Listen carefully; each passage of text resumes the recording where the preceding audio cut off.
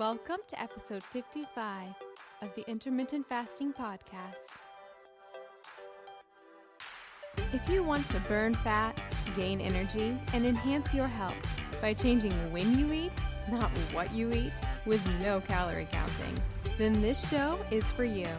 I'm Melanie Avalon, author of What, When, Wine, Lose Weight and Feel Great with Paleo-Style Meals, Intermittent Fasting, and Wine. And I'm here with my co-host, Jen Stevens, author of Delay, Don't Deny, Living an Intermittent Fasting Lifestyle.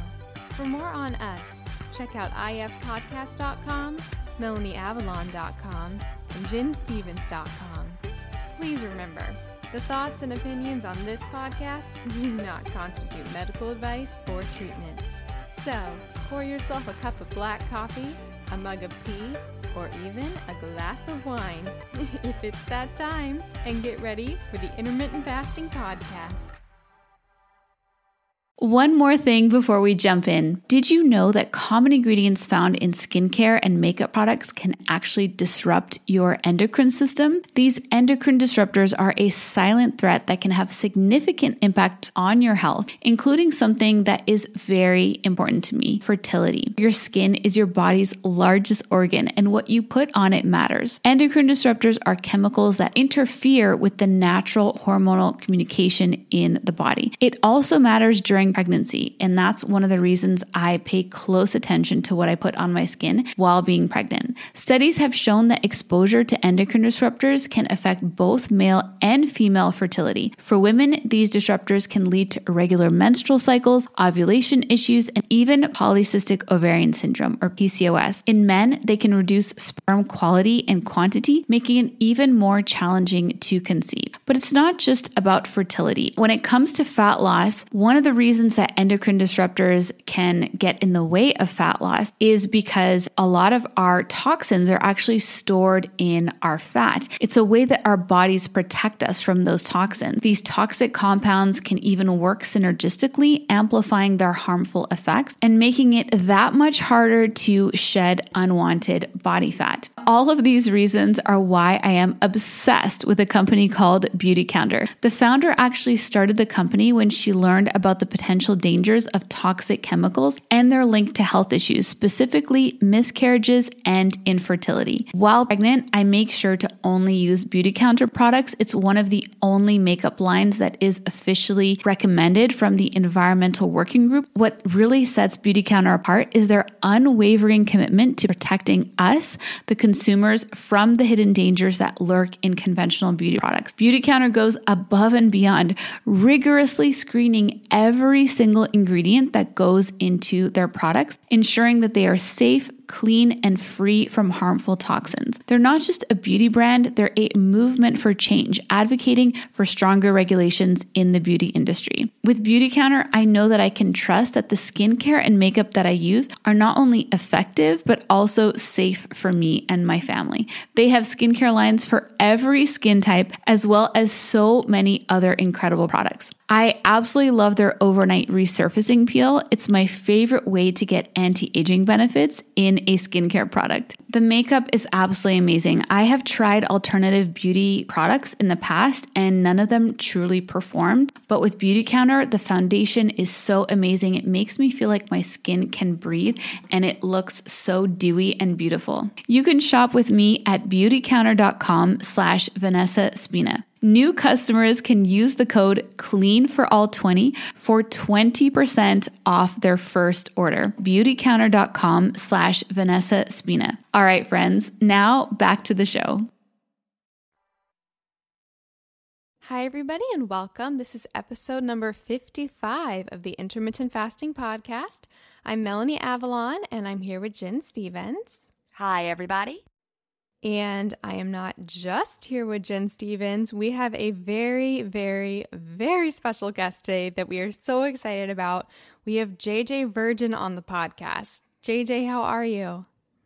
I am awesome. Thanks for having me. Now, our listeners are probably pretty familiar with JJ. She's absolutely amazing, but a little bit about her before we jump in. So JJ is a celebrity nutrition expert, a fitness Hall of Famer, a podcaster, and a New York Times best-selling author.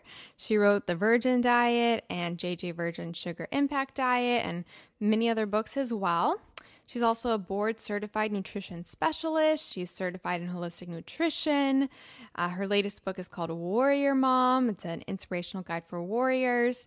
But her focus is often on teaching clients how to break through their food and carbohydrate intolerances so that they can lose weight and transform their health and their lives. And we are really big here on the Intermittent Fasting Podcast on breaking through food and carb intolerances and becoming fat burners rather than sugar burners.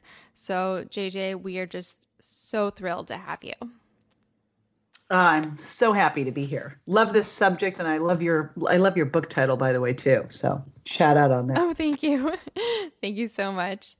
So there are so many topics that we can cover. I mean, it's kind of crazy, but I thought something that we could start with, since it's your forte, is what is the difference between being a fat burner and a sugar burner? Because I know that's something that we're really big on here with intermittent fasting.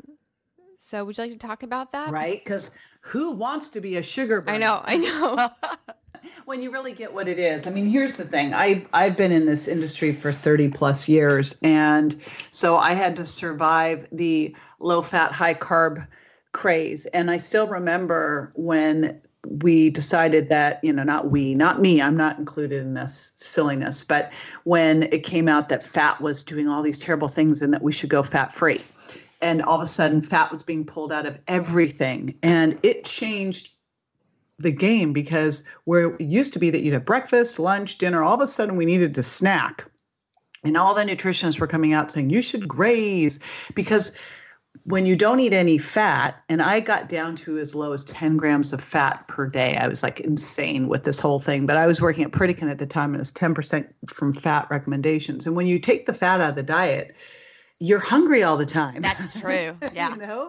So like we were all eating these high carb, more vegan style diets, starving to death. So it was like breakfast snack, lunch snack, dinner snack. I mean, you just were eating all day long. I remember I was a trainer at the time, and I just had bread and actually a lot of bread and bagels, as gross as that sounds, and rice cakes, and black licorice, just snacking on this stuff. And that's the classic sign that you're a sugar burner when you can't go more than 2 to 3 hours before you are like that perfect term hangry, you have to get something, where you're relying on the next, the next hit of food for your energy, because you're, somewhat insulin resistant and you cannot access stored fat for fuel, and you've trained your body to do it. So the classic signs are you can't go more than 2 to 3 hours before eating again and feeling really crappy. And I honestly remember being at the gym and feeling so shaky, and it's ridiculous. I was in my 20s, and I didn't know what it was at the time, because I was an exercise physiologist, and we were not learning this piece of the puzzle. It was way back before exercise endocrinology. But the other sign, and this is such a key one, is and this is why when you're losing weight, you've got to look at your weight, your body fat, and your waist and hip measurements. Because if you're losing weight, but your waist is not changing, if you're losing weight without losing your waist, you're making yourself worse, not better. And that is a classic sign of a sugar burner. They just become a smaller potato on stilts. They look like a potato on stilts, and it just, their arms and legs lose weight, but nothing happens around their midsection. Oh, I think that's a great tip. That's a really good one. There are sort of like multiple ways to become a fat burner. So you could do it through diet by cutting out the carbs and everything like that. But we also find here with intermittent fasting that is a good way to become a fat burner as well. Even with people who don't exactly go crazy low carb in their eating window. So how do you feel about that, JJ? Like, how do you become a fat burner? And do you think that it's necessary to go like the low carb diet route? Or how do you feel about intermittent fasting to become a fat burner? What are your thoughts? So here's the way I look at all of diet, because, all my friends are in the health field. And it's interesting because you put everybody in a room and it's just this big, there's vegans on one side and then there's paleos and there's fasting and then there's snacking. It's like, okay, guys. And, I look at it and there's a couple thoughts. Number one, what if it all worked? Because in some ways, it all does. Like, what should you be doing? Well, it depends on your lifestyle. It depends on what's going on with your health at the time. It depends on your genetics. So like these things all factor in. But then I think we can look at like endocrinology and physiology. Our biology hasn't changed. We've actually become more damaged because of all the toxins and because of the way we live our life. But I think there's some really key things here of looking at not just what you're eating, but when you're eating. And it's so clear to me that at the very least, if you put into your diet to shut that kitchen down after dinner and eat dinner earlier and then lock it down, like, if we could have a lockdown situation, I'd love to create this big alarm system that, the minute you're done with dinner, it's like the walls come down, it's locked down, you cannot get in the kitchen no matter what, and the car won't work. So there's no more eating. And then you give yourself a good 12-hour, at least overnight fast before you eat again. If we just did that, oh my gosh, things would change dramatically for people. But that's just one piece of it. Like I look at it and I go, why wouldn't we do as many things as possible and one by one so you don't overwhelm someone? But I know that if you're trying to become a fat burner and you're doing intermittent fasting, but your sleep sucks, it's not going to work. You'll be more insulin resistant. If you're hugely stressed, it's not going to work, right? If you're eating a ton of fructose, it's not going to work. So, I look at it and go, I think that you want to do this great equation of add intermittent fasting plus the right diet composition. And really the biggest thing you can help to improve insulin sensitivity and fat burning is to lower your sugar impact. And then make sure you're getting good sleep and dealing with stress and then doing exercise that helps. I mean, the fastest way to improve insulin sensitivity is to do high intensity interval training and resistance training because you start getting insulin sensitive in your muscles quickly. Yeah, so you touched on a lot of topics there. It's actually interesting. So for me personally, I adopted a super low carb diet before I did intermittent fasting. That was how I originally became, I guess, a fat burner. And then I adopted intermittent fasting. I was still super low carb. I actually now have more carbs in my eating window, but I find that I'm still because I've built the metabolic machinery to burn fat and I do a 1 meal a day intermittent fasting pattern, that it still works. And during the day, I feel like I'm a fat burner, still works. And then I still have adequate paleo whole food carbs at night. Jen, do you have any thoughts? Yeah, it's interesting how Melanie and I came into it both from low carb. Initially, I was doing keto, but not losing any weight on keto. And then I switched over to intermittent fasting, but also reintroduced all carbs at that time and immediately started finally losing some weight and was astonished. See, I had one of those keto breathalyzers that you could use. I was astonished that I was still having ketosis during the fast, even though I had reintroduced carbs during the eating window. And I think that becoming a fat burner before starting intermittent fasting really did help with the transition because I had shifted over. So it's been great. But now I do eat all carbs. But I do tend to gravitate towards a whole foods type eating pattern. It's how I feel the best.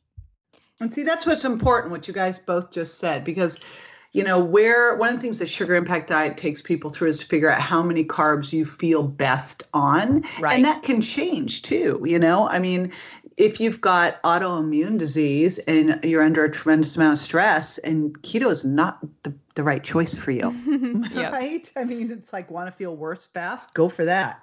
I really think that my time on keto or trying it, even though I didn't lose any weight, I think it really kind of did like a reset as far as like insulin sensitivity for me. So when and it kind of healed some things that needed healing so that when I reintroduced the carbs, my body was ready and finally able to access my fat stores. So, 85 pounds later, maintaining is a breeze, and thank goodness for intermittent fasting. And then JJ, like you touched on the sleep topic. I know that is really huge and we get a lot of questions about sleep from listeners.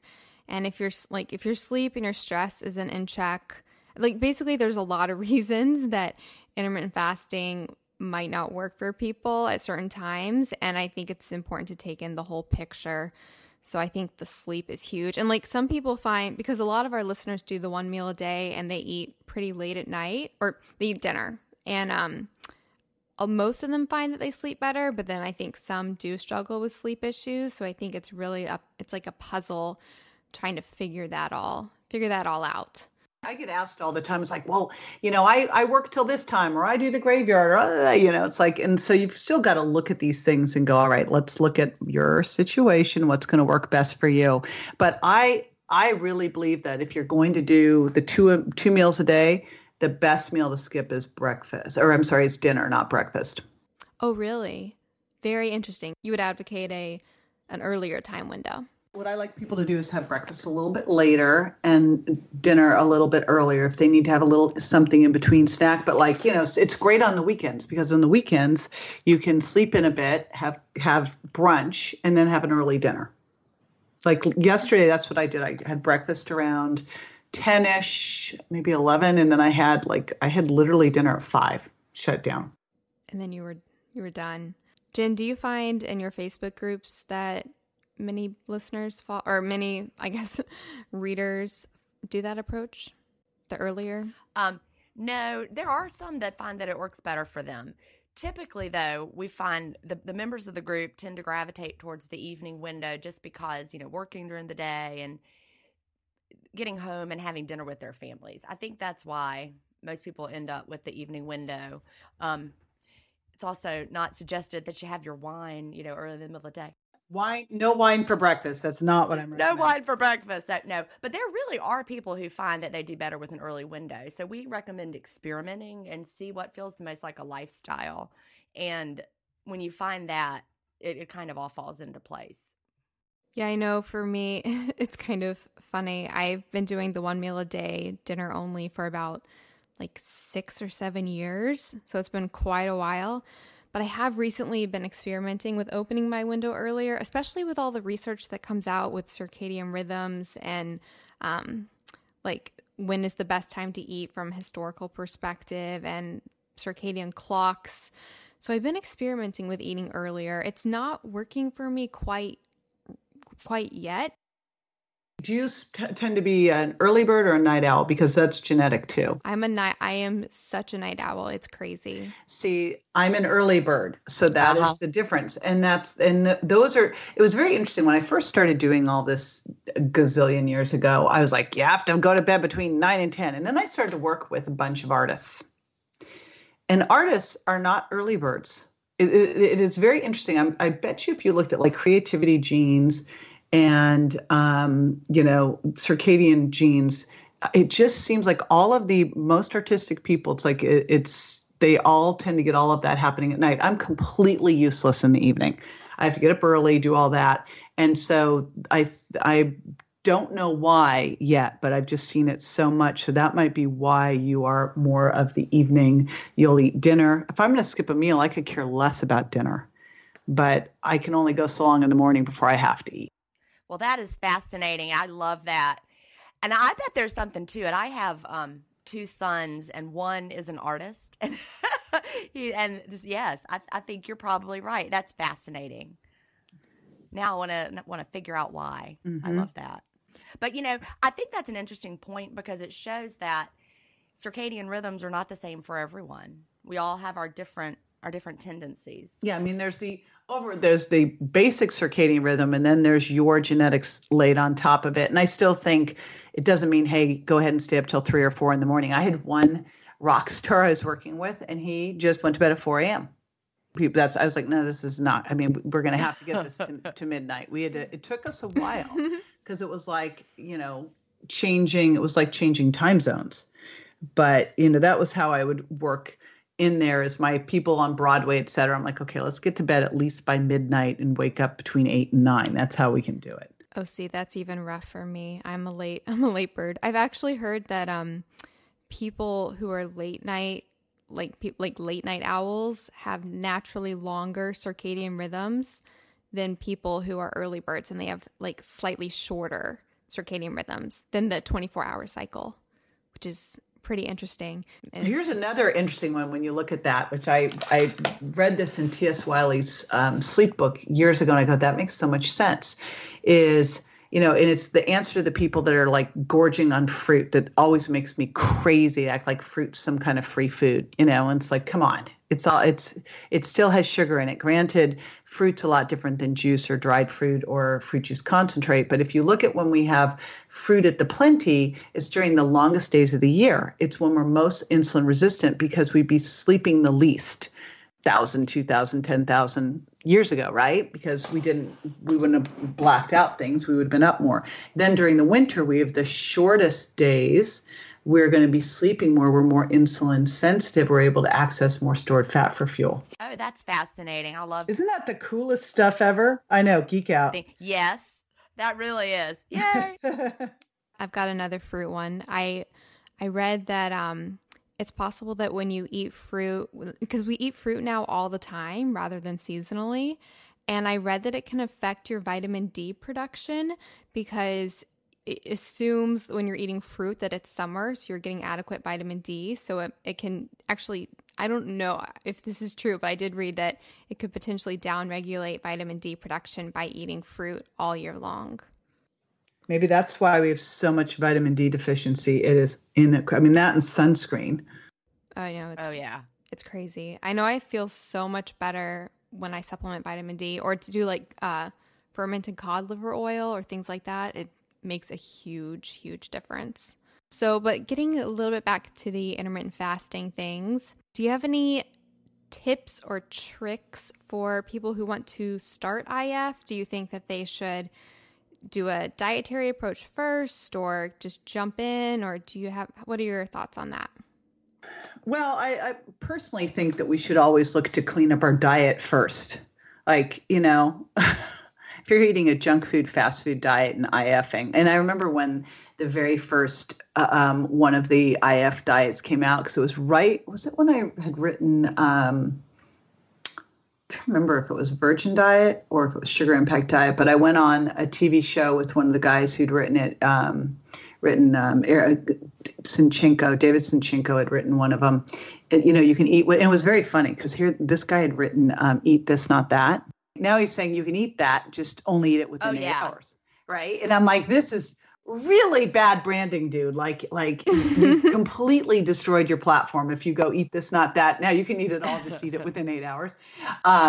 And I just have a problem with that because it's, I come from the world of food intolerance with the Virgin Diet. And if you eat a food that doesn't work for you, it doesn't matter if it's within an 8-hour window or not. It's going to hurt you, So I still think that the first step should really be to unprocess your diet, clean it up, figure out which foods work for you and which foods don't, lower your sugar impact, and really get good meal composition. Make sure at each meal you've got some protein.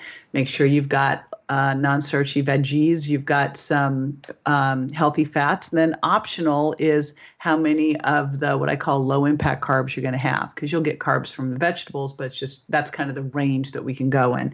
And then we can start to work on, as well when you eat. And I think the easiest way to start IF is just to do that 12-hour overnight fast. That to me is the simple thing. And then to move from there. I like to transition people into things and taper them with simple swaps because I think it sets them up to succeed. Yeah, I think that's a great suggestion rather than trying to do everything all at once. Yeah. Pick something you can do and start there. And that's a really important one. I will never give someone, okay, we're going to change your diet. Now you're going to, and exercise and get to sleep, like all the stuff that helps with you being a fat burner. Well, I only pick one at a time because the minute you give people more than one, then they do nothing. Yeah, it's too overwhelming. Unless they're extremists and they're like, they want to do it all. Speaking about food sensitivities, so that's something that we talk about on the podcast a lot because we do get a lot of questions from listeners trying to figure out, how to deal with having problems even with their intermittent fasting lifestyle. And often it does come down to what they're eating. I know Jen is super lucky. She does well with like all the foods. I do. I'm super sensitive and have to be sort of pretty crazy. So that's why I love my paleo lifestyle. So we get the two perspectives on that for sure. I find most people react to something and feel better when they don't. I remember I was listening to one of your, I don't know if it was one of your podcasts or if it was on the Keto Summit or something like that. But I really liked what you were saying. You were talking about how the one food that you can't give up is probably the food you need to give up. You're most likely reacting to. When you're looking at food intolerance, and we can become, we can have an intolerance to a food for a couple different reasons. One could just be genetics, a gluten from celiac disease, and then lactose intolerance or fructose malabsorption. One is, hormonally, if you've got insulin resistance or cortisol issues. But the biggest one really is your immune system and this developed food intolerance due to your gut being more permeable. And the way it works is it's these foods you're eating all the time, and your body, first, you're probably not chewing enough and digesting well. And if you're over the age of 30, 35, it's kind of a, no-brainer that that's happening because our hydrochloric acid goes down because of that, because of stress. And then it gets to your small intestine where stress and gluten and pain medications and fructose make your gut more permeable. And then your gut microbiome will also impact that. So any kind of antibiotics, lack of fiber or fermented foods, GMOs, artificial sweeteners can start to change your gut microbiome as well. So then this food goes out into circulation, and your body looks at it as a foreign invader, launches an immune attack against it with antibodies that grab onto this antigen. They form an immune complex. And if it was just a little bit every once in a while, your body would then use macrophages, would eat it, and you'd get rid of it. But the problem is it's small amounts every single day. So these immune complexes build up, and then your body starts creating antibodies to be ready. And the antibodies make your body crave the very food that's hurting it. So that made me think of a few questions that I personally am fascinated with. So this is me being selfish. How do you feel about the difference between like IgE antibodies and IgE and then like IgG? Because I've recently been researching the food intolerances and the IgG reactions, and some people say that that's actually an indicator of tolerance to certain foods rather than intolerance. Do you have any thoughts on that? So here's the thing that I used to do a lot of food sensitivity testing. There's a lot of different ways to look at it. IgE to me you kind of know if you have an IgE, you eat something, you break out in hives. I mean, they're like extreme reactions and it's immediate, right? So you'd have to kind of not be paying attention to not know. I mean, these are immediate big reactions. It's like the peanut allergy, the anaphylaxis.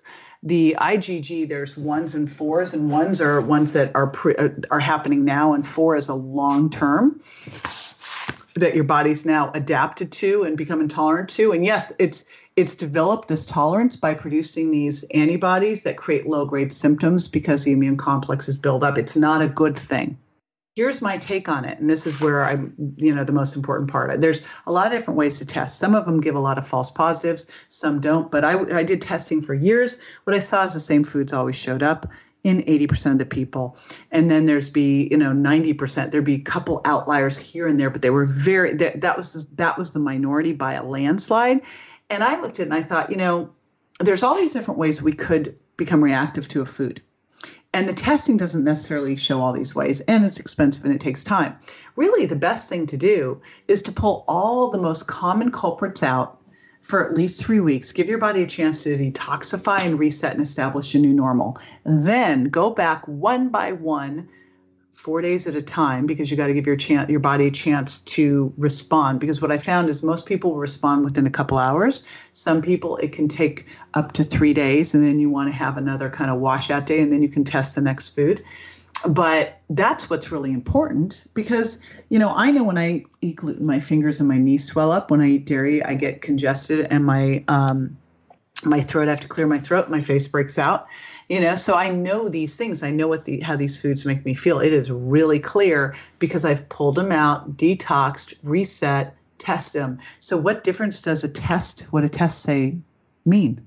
It doesn't matter. right? And so that's where, and I think the most empowering thing, I feel that we should be our own personal health detectives, that we really need to go through the process, because once you do that and you know how a food makes you feel, it's a whole different conversation when someone goes, oh, are you going to cheat a little bit? It's like, well, if I know that this breaks me out, or if I know that this is going to make my joints ache for a couple of days, it's really a different conversation. It's like, why the heck would I want to do that? Right. So that's why I prefer to do it this way and to really take that time. And then if we've gone through that process and things like their, skin issues, their joint pain, their headaches, their fatigue, their brain fog, their autoimmune disease, their weight are not getting resolved from that, then we can dig deeper and say, okay, do we need to look deeper in food intolerance? Or maybe we've got something going on with gut microbiome, or maybe it's something else altogether. But to me, this is step one on anything, is to go through and figure this out, because so many things clear up with this piece. Yeah, I think that's great information to share. And this is basically what you wrote about in the Virgin Diet, right? I actually recommend your book, The Virgin Diet, in my second book that I wrote. Feast Without Fear is the name of it, but it talks about how people need to figure out what works for them, and if they need to do an elimination diet. Yours is one that I put in there as one they should try, because I believe that your approach is the best way to do it. Thank you. I tried to make it, I've been doing this a long time, and so I've actually had to take people through things. And for me, if people weren't able to actually do it, doesn't matter how cool you thought it was, how much science is behind it, doesn't matter about the research. What only matters to me at the end of the day is, did this work? Was someone able to do this easily with their life, whether they're dining out or cooking for their kids, traveling, whatever? And did it help them? And did it allow them to be able to go through a process because it was simple to make swaps and be able to identify these foods? And did it make a change that lasted in their life? That's it. If it didn't, not worth talking about, right? I actually do have a real life story for that. My sister's best friend is a huge fan of yours, JJ, and she found her food intolerances by using the Virgin Diet. Wow, so I just cool. wanted to give you a shout out there for that. But it really changed what she eats, because she did your plan and figured out what foods did not work well for her. Excellent. That's exactly, and again, it's simple and easy. And I found what happened with it, because it's so simple and easy, everybody was just sharing it, which I love. That's the whole goal with it. Right. You want to change what people are doing and change their lives. I get it. Yeah. Something that tags into this that is motivational to keep in mind is that the turnover rate of our intestinal cells is the fastest of anything in our body, I believe, right? Like 3 days. And so you can make pretty rapid progress with your healing if you do eliminate the things that are causing you problems. And then if you couple that with a little bit of intermittent fasting as well, as Jen and I advocate, you're good to go. Absolutely. Yep. So I'd like to touch on something else you were talking about earlier, as far as like stress reducing techniques. Do you have any favorite stress reducing techniques or a way to go about that? I've gone through a lot of stress in my life. So yes, I do. In fact, when my older son was 16, when he was crossing the street, he was a victim of a hit and run and literally left for dead in the street. And I had my the Virgin Diet coming out, and I was the sole financial support for my family. And I had to launch a New York Times bestseller, Bedside with My Son in a Coma. So I have learned how to handle stress. And what I would credit that to, because here's the thing, we're all going to go through stressful times. I mean, you can pretty much say of things we know that are going to happen, we're going to have hard times. And so you need to have these tools in your toolkit. And fortunately, I'd had a lot of them early on in my, when I was in my early 30s, I had a mentor who helped me with a lot of this. And one is starting the day with gratitude, thinking of at least 3 things you're grateful for and writing them down. And ending the day thinking of what I call, because I call this my jam, my gratitude in the morning, little miracles or little wins at night. What went great today, which when my son was in the hospital, it could be something as like he wiggled his toes was like a win, and then during the day, if things get stressful, I find one of the easiest ways to kind of reset that is to send a text to someone and tell them what you appreciate about them, because the minute you do that, it's one of those win-wins because they're going to feel great. And then they're going to send you something about how great that made them feel and send you some love so then you feel great. So it's a super awesome thing. So that's like one of the simple things, 5 minutes a day. I'm also a big fan of tapping. I love tapping. Sorry, so much. It's so amazing. Love the Ortners, all of them, even Dad. Spent a bunch of time with the Ortners, and I feel super fortunate. I've had Nick Ortner himself walk me through tapping. So I'm a big fan of tapping. So shout out to the Ortners and the tapping solution. I'm also have done Ziva meditation with Emily Fletcher, who is the bomb. She's amazing. She makes meditation not freaky and scary and weird. I'm still kind of working that one out. I haven't quite dialed it yet, though. I have to, full disclosure. And then I got to tell you, I think high intensity interval training teaches your body how to handle stress and recover from it. So I'm a big fan of that. When my son was in the hospital, I just went and ran up and down the stairs. I mean, that was what was really saving me. Yeah, and I think the high intensity interval training, it gives you the best of both worlds, and that it supports so much in the body without being like the chronic stress of cardio and all of that. Listeners, their ears might have picked up a little bit with the tapping and the meditation and all of that, because I know for the tapping, for me, the first time I was introduced to it because I listened to the Tapping Solution, the audiobook. I remember the first time I tried it, I was like, this is not going to work. Like, what is this? And I started doing it, and then I just started like bawling. I'm not a huge crier, and it was like all of these emotions just came out. It was absolutely amazing. So for listeners, if you're curious, tapping, you basically tap on different points on your body that activate your rest and relaxed nervous system. And then you can associate negative things in your life with that restful state. And it is really amazing for releasing built up emotions, and which I really think affect things more than we realize. I actually read the other day that your mindset when you eat can affect your body's reaction to it. So true, like that certain foods might be, you're intolerant to them and there are going to be those antibodies against them. But I think it was like 50% or something that if people approached the food without any fear, like Jen's book, Peace Without Fear, that it reduced by like 50% their allergic response, which was crazy. If you're stressed out when you're eating, your gut's going to be more permeable, your hydrochloric acid's going to be down. And there you go. Problems. One thing that we've done at our house, we've started eating dinner together in the dining room. Like I literally sit at my fancy dining room table with my husband and we eat dinner and we just sit and we don't have a TV on and we talk about the day. And it has transformed so many things. Isn't it ridiculous that we have and I think it's kind of changed. I mean, where I grew up, we had a dining room and a living room that no one ever used. And thankfully now it seems like houses have changed. Like our house is almost one huge great room in the way it goes. I literally have a table for 20, but we use all of it. I mean, it's so crazy to have this like beautiful dining area that no one uses. So I love that you're doing that.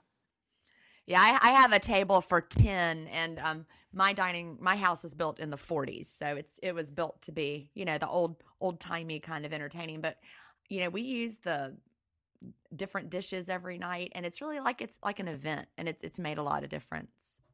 I would highly encourage people to bring this practice back, mm-hmm. At least as many nights as you can. But right? Yeah, taking time for meals. That's one I've done with my new hubby that I really sucked out on my own. I got to tell you, on my own, I'd like kind of sitting on top of the counter. It's like terrible.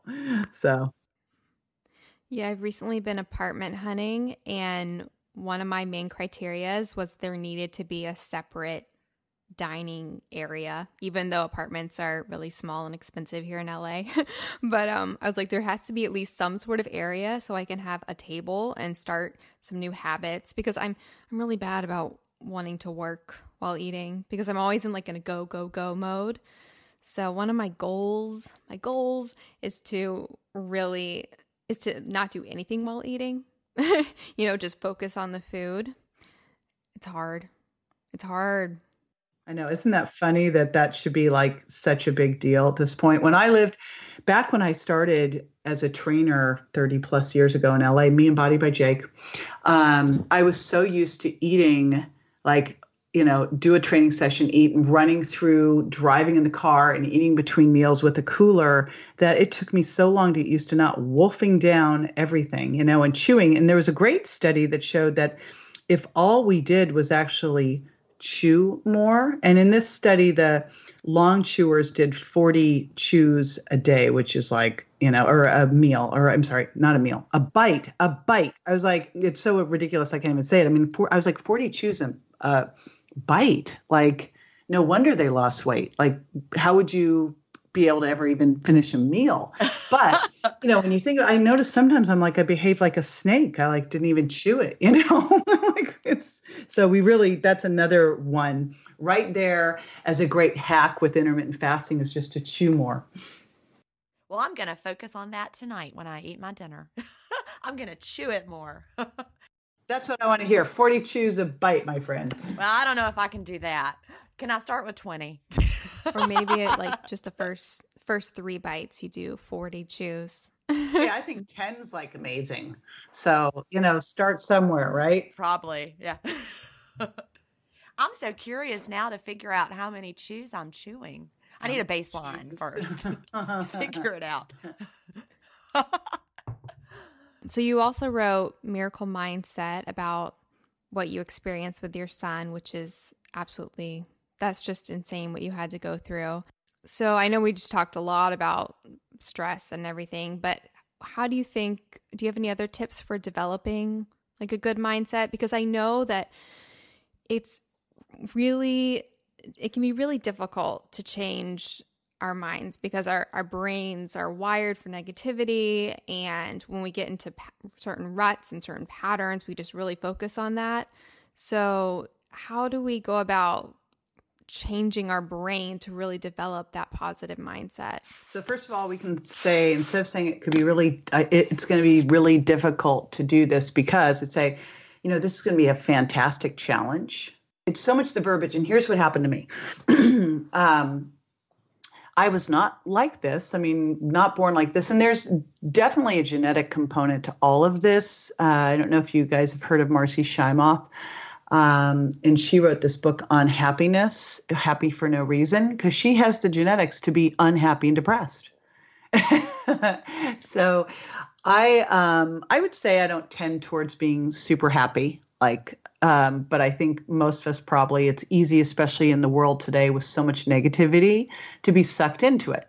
So I had an amazing mentor at 30 years old who I literally sold my business and moved into her house because she was going to teach me business. And I thought, this is fabulous. I wanted to have a bigger impact out in the world. She was going to teach me how to do it. And so I sold my business. I moved from LA to Fort Lauderdale and I was all in. And that's kind of how I roll. I go all in on things. And first thing she had me do was put a rubber band around my wrist. And every time I thought of a limiting belief or something negative or said it, I had to snap it. Now, I'm waiting. I'm like, okay, well, that's great. When are you going to teach me how to do, marketing, business, everything so I can make bigger impact? And she goes, you're not ready yet. And basically, she had me do that. And first off, you would be amazed when you do that, how much stuff comes out of your mouth. Now, I'm very much trained now because of that to listen for it. And the next thing she taught me to do was manage my environment. So not only am I managing my self-talk, my thoughts, right? Because she wouldn't even I could never come to her with a problem. It always had to be a challenge. Yeah, I think that's huge. Yeah, definitely. Right. I actually wasn't allowed to connect with her about anything until afternoon because she found that most people would figure it out themselves if left to their own devices. If I came to her, it had to be afternoon with a challenge, not a problem. Never allowed to do a problem. But she just started helping me frame my environment where I stopped listening to the news. I didn't read any negative books. I got the people who were negative in my life. Now, this is challenging because my mother is a very much glass half empty person. She will look at all of, like, if you ask her, like, how's the weather? She goes, oh, today it is raining. The next day she goes, oh my gosh, there's a drought. I wish it would rain. Then, I mean, it's like, there's always some negative thing, but I just completely manage my environment to remove all the negative and put in all the positive. And when you start to do that, the negative actually becomes, it's repulsive. I mean, repellent. You can't stand being around it. And you become so aware of it. So, and it's funny with my mom, I'll even ask her, well, what great thing happened today? And you can get it like pin drop, she just can't, it's just not in her DNA to do it. But I have so built my life to stay in a positive mindset. And then if I'm going sideways, again, I have that jam, gratitude, appreciation, little miracles, and the tapping. I have different strategies to pull me out of it because I get scared to death. I get depressed. I freak out. We all do, right? But you got to have those things that can help pull you out. Oh, I think those are some great strategies. Yeah. Yeah, I love that so much. And that's actually in the What When Mind Diet, which is my book, what I ultimately wrote about in the conclusion was because growing up, I actually was a very positive person, like glass half full. Like I actually did not understand how people could not be super positive, like super happy, super positive all the time. And then when I actually got like food poisoning and digestive problems and stuff like that, that actually really affected me. And it really did change my mindset more towards the negative. And so I think it's been a really interesting journey. And I'm really every day realizing more and more just how important mindset is and how we can choose to think certain things. And by making those changes, we can really change our brains for the better. I think mindset is just so huge. Oh, yeah. It is huge. I have an elementary education background, JJ. I've been teaching elementary kids for 28 years, so about to retire, though. But wow. Yeah, I'm so excited. I have 33 more teaching days or something like that. Not that I'm counting or anything, right? But mindset. Have you read the book Mindset by Carol Dweck, JJ, or heard of it? So Carol Dweck is my hero. In fact, when I wrote The Miracle Mindset, which is back out now, coming out as Warrior Mom, that was really my compass because that's everything. Like you look at someone and her whole premise is there's fixed mindsets and growth mindsets, and that we have growth mindsets, that it is possible. That to me, the way I had to do it because of, I'm an exercise physiologist and nutritionist, I look at mindset as a muscle. And if you look at mindset as a muscle, it's either growing or going. So that means that this is something that you need to work on. And what's interesting is, I own 2 businesses, and I know for when you own your own business that it's the biggest personal development game in town, and that the most successful people in business, those having the biggest impact out in the world, are actually the people who've done the most personal development. And I think that's that way in life. I mean, if you want to make a bigger impact in life, if you want to be a better parent, if you want to be a better partner, guess what you need to do? You got to work on yourself. Yeah, when I heard her speak at the National Gifted Conference years ago, and it changed the way I talk to children, the way I teach, changed me. If you just realize that difference, that growth mindset, and it can just color your whole life. Yep. In all the different areas. Good. I'm not surprised that you're a fan. Something that I have a personal problem with the mindset and everything is that my problem is I know that I need to have this positive mindset, and I know that gratitude can help, and I know that it's so important, but then I start overanalyzing and think that, if I'm not having a positive mindset, I'm doing all of this damage. And I don't know, it's so hard to just be in the moment and not focus on the past or the future or anything. But I love what you said, JJ, with all of these like very implementable steps people can take. So the gratitude, the little wins, I think that's really, really great. I think people have a tendency either to be like reflecting in the past or moving too far in the future. I'm an anxiety driver, so I go far in the future and like really whack myself out, whereas you'll get people who are depressed because they sit back in the past. And you just have to be aware of that and then have interventions, just like if you're someone who, is a nighttime eater, you have an intervention to knock it off, right? You have to have the same thing for this when it starts going sideways. Yeah, I think that's important. All right. Well, JJ, thank you so much. This has been absolutely amazing. We are so honored to have you. How can listeners, so they can go to your website, jjvirgin.com. And is there anything else any other ways that you would love listeners to follow you, get in touch with you? What's the best thing? I have so my biggest thing is always to pull out any reasons people have for not getting started right now, because I know the biggest reason people aren't successful is lack of start date. I work in weight loss, so start date is always tomorrow, which means never. So I created a free challenge for the Virgin Diet called the 7-Day Stop, Drop, and Swap Challenge. And it is at jjvirgin.com/challenge, and it is free. So there's no excuses here. There you go. The Monday that never comes, right? Right. Perfect. So listeners, definitely check that out. And we will put that in the show notes. So if you go to ifpodcast.com/episode 55, we'll put links to everything that we talked about, but to that start guide and everything there. So if you go to ifpodcast.com/episode 55, you can get all of that information. And yeah, it's wonderful. And I will, here's a good quote that we can end with. It's actually JJ's quote, but I love that you say your body is not a bank account, it's a chemistry lab.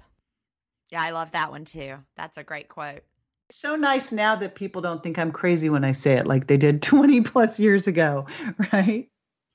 Oh yeah. Some people still do. They've yet to be won over, but we are big believers in that in that phrase right there. Definitely. All right. Well, this has been absolutely wonderful. So thank you so much. I've really enjoyed it. Thank you, JJ. All right. Bye. Thank you so much for listening to the Intermittent Fasting Podcast. Please remember, the opinions we discussed on this show do not constitute medical advice. We're not doctors. Check out ifpodcast.com for more information on us.